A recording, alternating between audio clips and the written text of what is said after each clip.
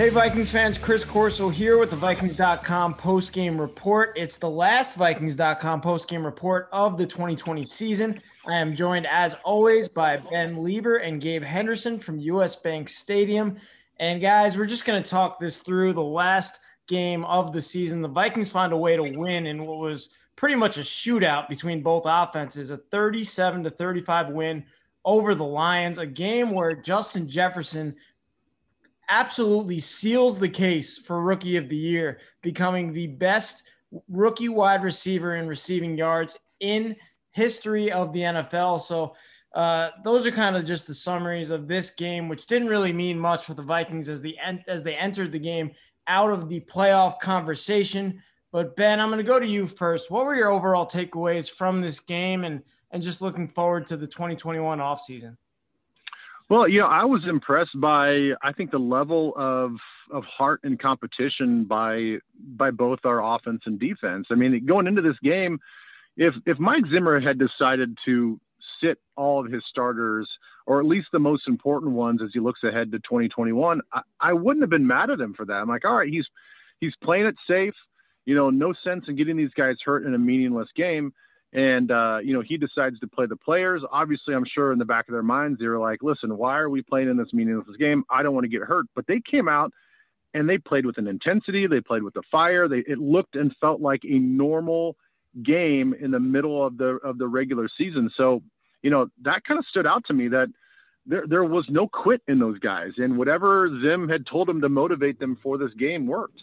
The Vikings had over 500 yards of offense in this game.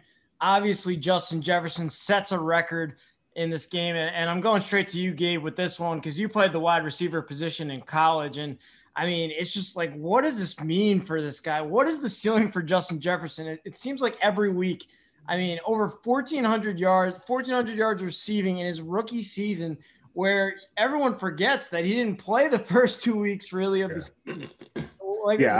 For him going forward. For sure. I think this is not only good for him, not only good for the Minnesota Vikings, but it's good for the NFL to have a rookie receiver that just came off a national championship, taking the league by storm. It's basically saying that, hey, like there are a lot of young guys and a young guy in Justin Jefferson that's here to stay. I mean, he is the prototypical receiver. Like we know the big jump in a rookie's career, well, in any NFL player's career is from year one to year two. So he's doing this in year one, taking the league by storm. Imagine him next year with 10 more extra added pounds, already knowing the NFL, how the NFL is ran. And then now understanding how to, beat number one receivers. I think the future is, I mean, the ceiling is so high for him, man. Like the future is bright for this guy. I mean, he's came in and he's done everything asked of him. And granted, he didn't really play until the third game of the season. Like we're talking about 1,400 yards. I think the NFL record, pre Super Bowl era, I think that it was like 1,447 yards. And Justin Jefferson had 1,400 today in 14 games. Like that, that's saying a lot, man. Like his future is very bright. We have found our number two receiver. Now it's the future is up. I mean, the ceiling is high. The future is bright. Now we just got to see what he's going to continue to do. Looking at this Vikings offense, I mean, it just stands out to me when I see 1,400 yards from Jefferson. I see the 12, 13 touchdowns from Adam Thielen, 1,500 rushing yards from Dalvin Cook, and now 4,000 passing yards and 35 touchdowns for Kirk Cousins. Ben, I mean, you see these kind of numbers being put up from all of our top headline players on the Vikings offensive side of the ball. I feel like you can only be excited for what's to come from this group. Man, absolutely. I mean, that's the disheartening thing about the end of the season is this defense only had to play middle of the road football. They finished at the bottom of the league in almost every category, in every category that matters. And all you really needed for this team to not only make the playoffs, but to play winning playoff football is to finish maybe 14th, 15th in the league. And that's where we fell short because everything that we've already talked about with Dalvin Cook rushing for over 1,500, Adam Thielen finishing at 125 and 14 touchdowns. We talked about Justin Jefferson. We've got two young I think great complementary tight ends that we can be excited for next year. And given all the giveaways that we had, in the early part of the season with Kirk throwing interceptions and getting sacked, fumbled, and some of the offensive line issues, given all of those warts, this was still a historically good offense that if we could have just gotten into the playoffs, could have made some waves and, knocked off a few teams here and there, and you never know what's going to happen. So Kubiak and his staff were just outstanding. Yeah, you heard that from head coach Mike Zimmer in the post game. He said that, man, Cousins had a good year. He picked it up after throwing all those interceptions at the beginning of the season. He really picked it up, and now he has the second most touchdowns in a season in Vikings franchise history.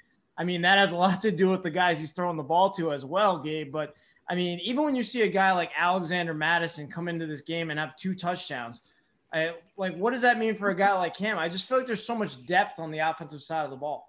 Yeah, so much depth, and I think that only builds confidence. We know the saying, you're only as good as your backups, and now a backup running back, and you got Amir Abdullah and Mike Boone, who all got decent, amount of carries today, good playing time, and I think that only pushes Dalvin to be better. We know this running back room is arguably the best running back position group in the NFL. So when you look across the board, even at the receiver position, you see you got you probably got to find a third receiver, but at the same time, the depth there. I mean, the depth at O-line. We saw Rashad Hill getting some meaningful snaps. Ben Lieber wanted to see Oli Udoh get some more snaps. Like, there's so much depth on this offense, and just moving back to the running back position, when you have backups that can come in and play meaningful snaps. I mean, Alexander Mattison, 95 yards rushing, 50 yards receiving, 2 touchdowns, one receiving and 1 rushing. I think that's only good signs pointing forward when you think about these starters making strides next year. That's already coming off of a really good offensive performance this year. My last question on the offense, and it's a very serious question for you, Ben. What did you think of Kirk Cousins doing the gritty in the end zone at the end there? I think I'd prefer his dead arm dance than trying that is a bold statement, Ben. Very bold. Yeah, I think I prefer the dead arm dance. And listen, even Thielen is pretty terrible at the gritty, and they just don't have the fluidity. It's so mechanical. They don't have enough pop in their little step. Leave Justin and the guys that are used to doing that to make that dance look sweet. Because other than that, if it's not those guys, you're just doing it's a detriment to the respect of that dance. I expected Kirk's gritty to be exactly the way it was. Like I didn't expect any worse and not any better. So like that was right on par. And you can tell he practiced that for 16 weeks and he saved it for the last game of the season. So yeah, I think Rosie said he's the guy. He's the guy in the middle of the dance floor at the reception that thinks he can dance. I think that was the perfect analogy for Kirk's gritty. Yeah, honestly, in Kirk's defense, I know Justin has been asking him to do that for like 10 weeks now. So at least he finally actually got it in, and he got it in the new year of 2021. Hopefully better things to come for this Vikings team as a whole. But I'm going to go straight back to you, Ben, with this question. Just what did you think of the Vikings defense in this game? Obviously, they're without – I mean, I can't even count the number of starters that they're missing in this game. But what do you think of some of the young players, or did anyone stand out to you in this game? Not really. I mean, obviously Harrison Smith, he got his 5th interception of the season. He's had to do so much to get everybody lined up, and there's a lot on his plate. So I'm glad that he's still out there, still making plays. But quite honestly, we couldn't get after the passer all season long. Hercules Mataafa got a sack off of a quarterback spy technique that, he executed perfectly, but it wasn't as if, we're watching a guy beat an offensive tackle with this unbelievable pass rush move. It just wasn't there. I was hoping to see DJ Wanham produce a little bit more, but, he kind of got bogged down. It looked like he got a little bit run down and tired at the end of the game. Our linebackers didn't produce much. And so, no, I think it was going to be a game of attrition, and and which defense can just hold on long enough to have their offense put some points on the board. And that's kind of the way the game played out. So no, I don't want to sugarcoat anything or blow smoke up anybody. I mean, the defense didn't play great. They did just enough to win. Matthew Stafford, 20 of 31, 293 yards, 3 touchdowns, the 1 interception to Harrison Smith. But man, oh man, Marvin Jones Jr., 180 yards, 8 receptions, 2 touchdowns, Gabe. I mean, what do the Vikings have to do to stop a guy like that? Well, it seems like every game in the past couple of weeks, there's been a guy on the other team's offense that just completely decimated our defense. Yeah, and, I hate to make excuses here, but, having, guys like Cordray, I can't think of his last name. We had, 2 or 3 guys that haven't played all year at cornerback.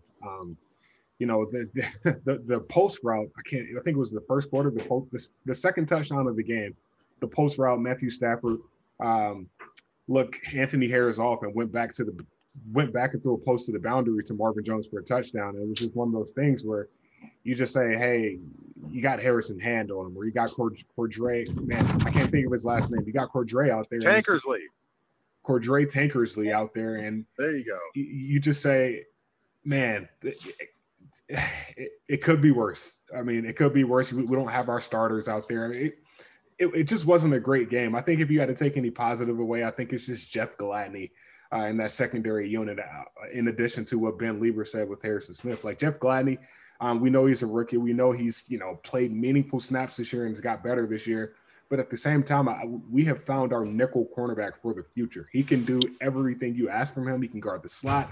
He can come down and tackle if need be. We saw the negative.